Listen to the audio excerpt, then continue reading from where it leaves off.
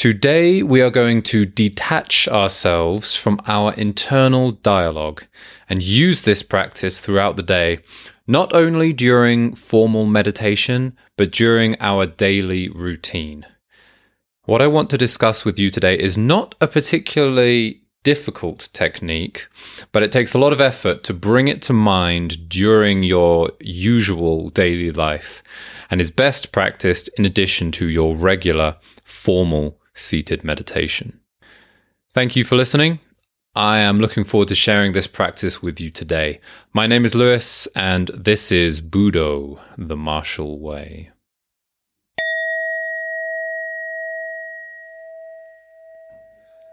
Internal dialogue. The voice with which you speak to yourself inside your head throughout the day. How vocal is it? It is my understanding that some people speak to themselves more, others maybe a little less. And there are actually some people, this is very rare, but there are some people who apparently have absolutely no internal dialogue whatsoever. It's very interesting. You can look it up online. But I think it's safe to say that most of us do talk to ourselves in our head. We do have that internal monologue. And it's certainly something that all my students complain about when they begin practicing meditation. Everyone says it, that when they begin to meditate, they always become distracted and start talking to themselves in their mind. Well, we know that's not really a problem. Being aware of the distraction and returning to the point of concentration, that is the practice of meditation. We've been over this 100 times, but this is very important to what I'm trying to establish here. So to make sure you understand everything that I'm trying to share and to make sure we're all on the same page, let's go through all the details from the start. As we meditate, the most fundamental practice of meditation is to develop concentration. We can do this by focusing our mind on a point of concentration. I recommend counting the breaths. Some people use a mantra, look at a candle, body scanning, noting. There are lots of fun options. Now, as you meditate, eventually you will become distracted, usually by your restless, wandering mind. That's fine. That's totally normal. When you realize you have been distracted, what do? You return to the point of concentration. Concentration, distraction, realization, concentration. We repeat this cycle again and again during meditation. What is it that distracts us? Well, there are the qualities of outer scene, sight, sound, body sensation, but these aren't the things that distract us, not really. What distracts us is our judgment of this content. It is the qualities of inner self, which are mental talk, mental image, and body sensation. What I want to focus on here is that first one, mental talk, the voice with which we speak to ourselves inside our mind. Something that is very important within meditation is the understanding that these qualities of inner self, it is vital that you do not associate yourself with them. The qualities of outer scene, sight, sound, body sensation, it is easy enough to accept that these qualities come from outside of your awareness. These things you see, the sounds you hear, the sensations you physically feel, we understand that these come to us from outside of our conscious awareness. What we also need to understand is that our thoughts also come from outside of our conscious awareness. I know I've gone over all this before, but I'm building up to something a little new. If you're familiar with all of this so far, please bear with me. So, within the practice of meditation, formal seated meditation, as we sit and as we count the breaths or any of the other similar techniques that we practice, we understand that the thoughts we experience, they come to our awareness from the outside. Just like the sounds we hear with our ears, they are external to the core of our pure awareness. Some people may say, well, I can control the voice in my mind. That's me thinking those thoughts. Okay then. If that's you thinking the thoughts, if you are truly in control of those thoughts, then I beg you, please be silent. Try it. If you can really control the voice in your head, then simply stop talking. Can't do it, can you? Think of it like this. Rather than having full control over that voice, you have partial control. It's like you're breathing or blinking your eyes.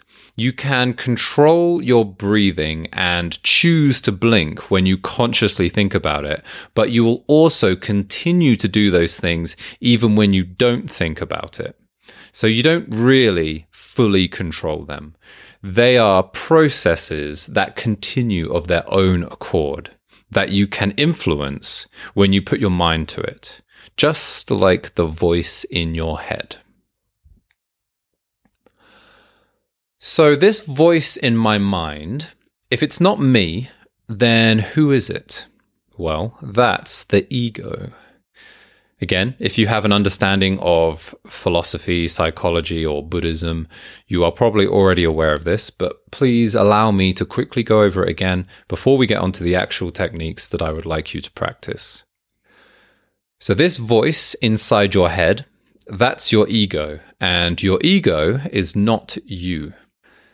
You see, when we think of ourselves, we build an image of who we think we are.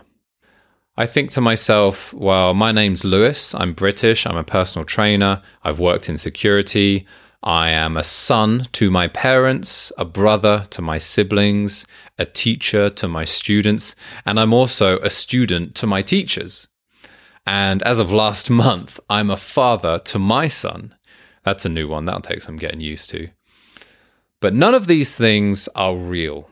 They're not a solid, tangible thing that actually exists. They are ideas, concepts we use to contextualize the relationships we have with the people around us. Let me put it this way. Have you ever worked in retail? Ever worked in a restaurant or any kind of customer-facing position? When you're at work, working in a shop as an employee, think about who you are then. You have the ego of a shop employee. You serve the customers. But then when you stop working, when you go to another shop, you become the customer and the employees in that shop serve you. There's a role reversal.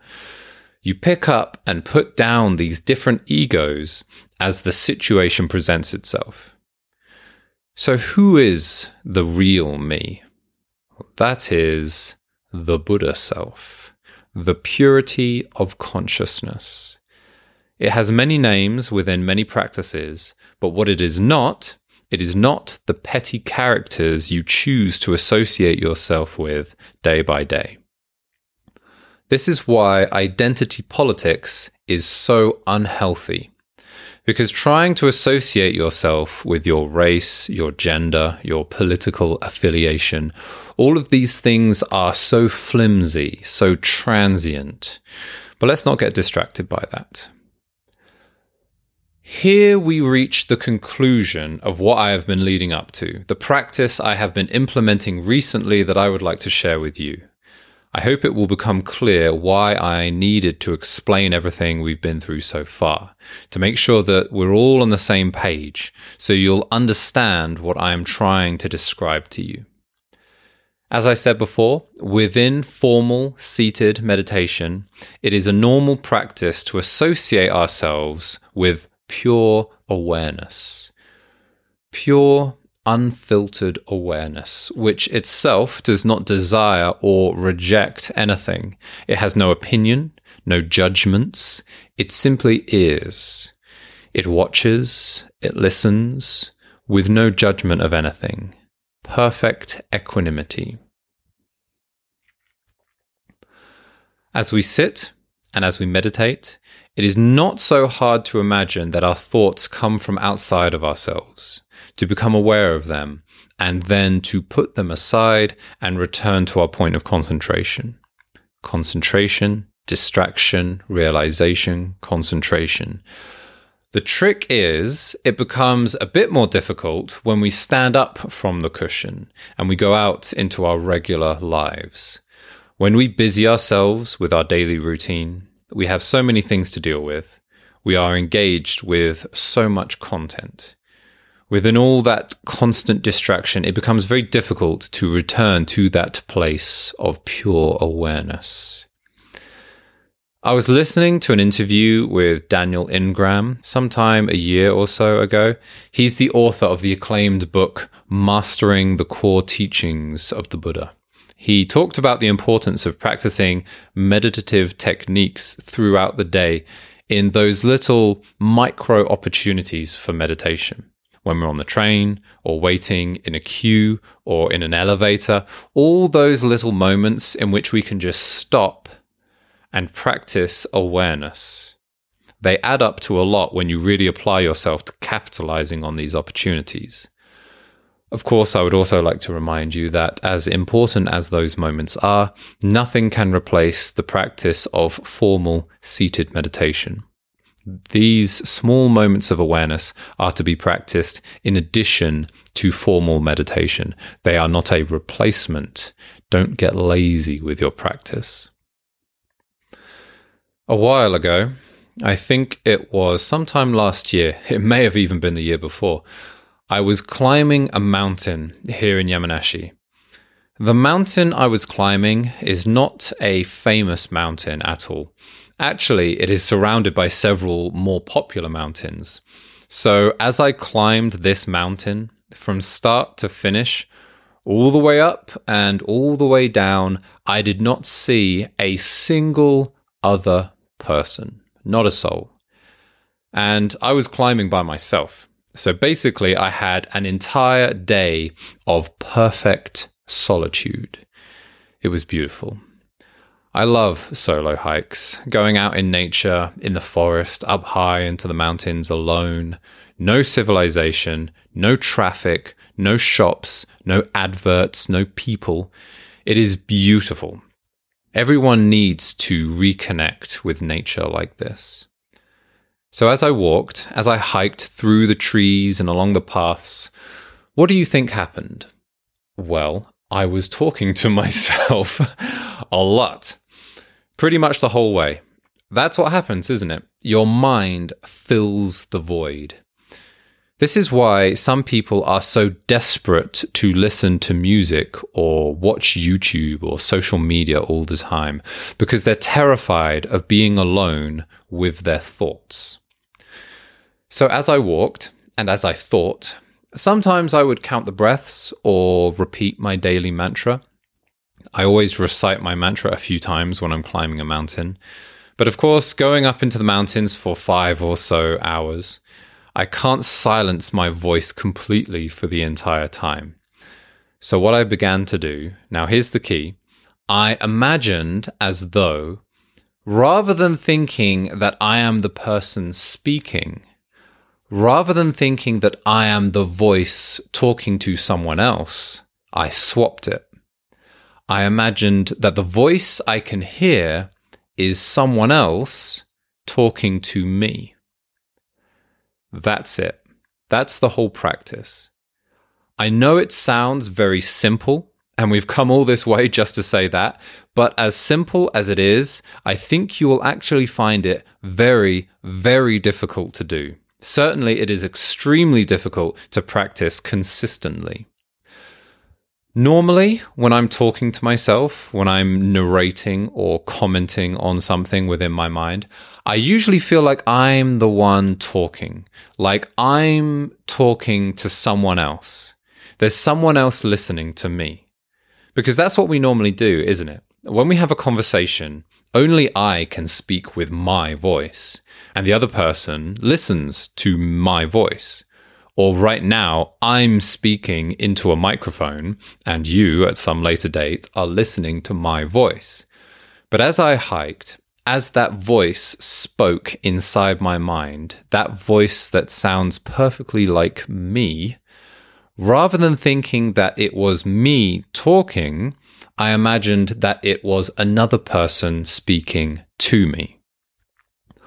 Who is it? Well, that's the ego, isn't it? That is Lewis talking to me. Lewis, the martial artist, the Englishman, the teacher, whoever it is, that's the ego talking to me, the character, the projection. Who am I? I am the awareness of that voice. I'm the listener, the silent observer. Remember, and this is vital, the awareness has no opinion of anything. The awareness does not judge, does not comment, does not respond. As soon as you have an opinion about anything, as soon as you respond to anything, that is just the ego taking control again. You see, it's interesting because this sounds to me a lot like dissociative identity disorder. Now, I don't really know anything about identity disorders. That's outside my field of expertise. But what I understand of it is that people who suffer from this or such similar identity disorders feel that they have multiple personalities or different people inside their head. But as we established before, we do have multiple personalities inside our heads. That's completely normal. I am a son to my parents, and also a parent to my own son. We switch roles naturally all the time. And that voice you can hear inside your mind, that's not you. That's the ego speaking. Of course, in our day-to-day lives, we smoothly switch between roles as the situation determines. I guess people who have these disorders have trouble integrating them together.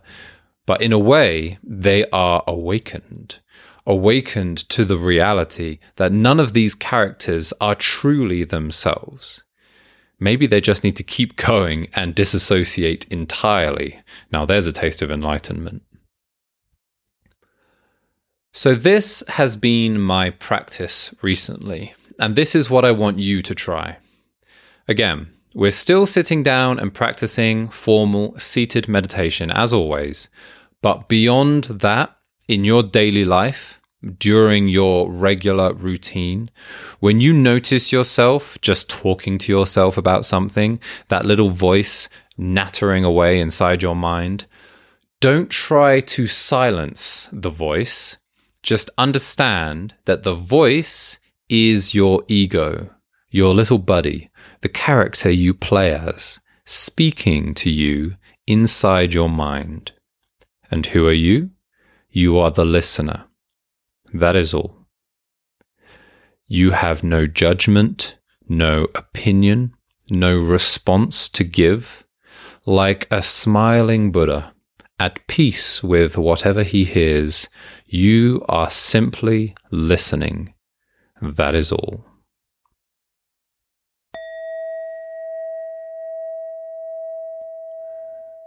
I hope you found that interesting.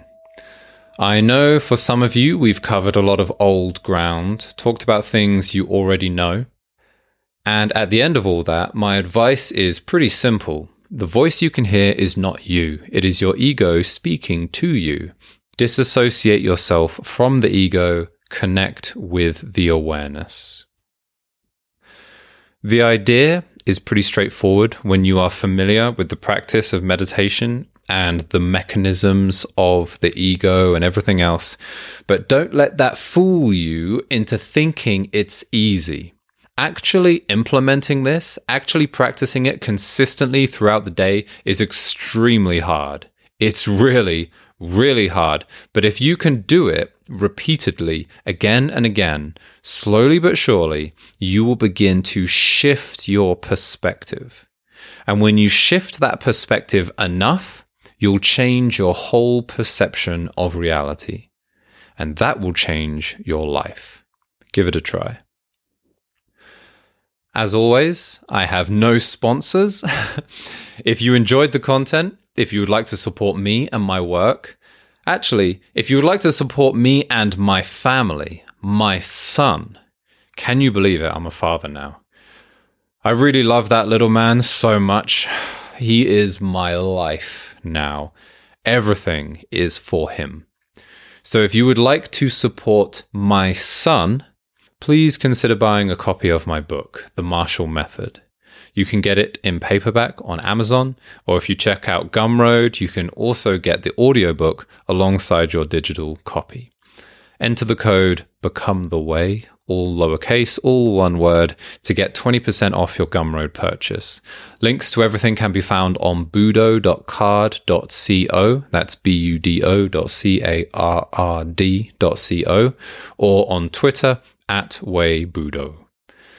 And thank you to everyone who has already purchased a copy. Thank you really doesn't go far enough to express my gratitude, but that is all I can say for now. So, thank you. I hope you're all having a fantastic week. It will be Christmas very, very soon. Then New Year, 2023. What does the future hold for us? Well, if we continue to practice the way, we will be delivered from our suffering. If we continue to aim our sights upward, always to act in accordance with virtue, then whatever happens, we can be safe in the knowledge that we have played our part, and we have played it well. For those on the way become the way. God bless, and see you next time.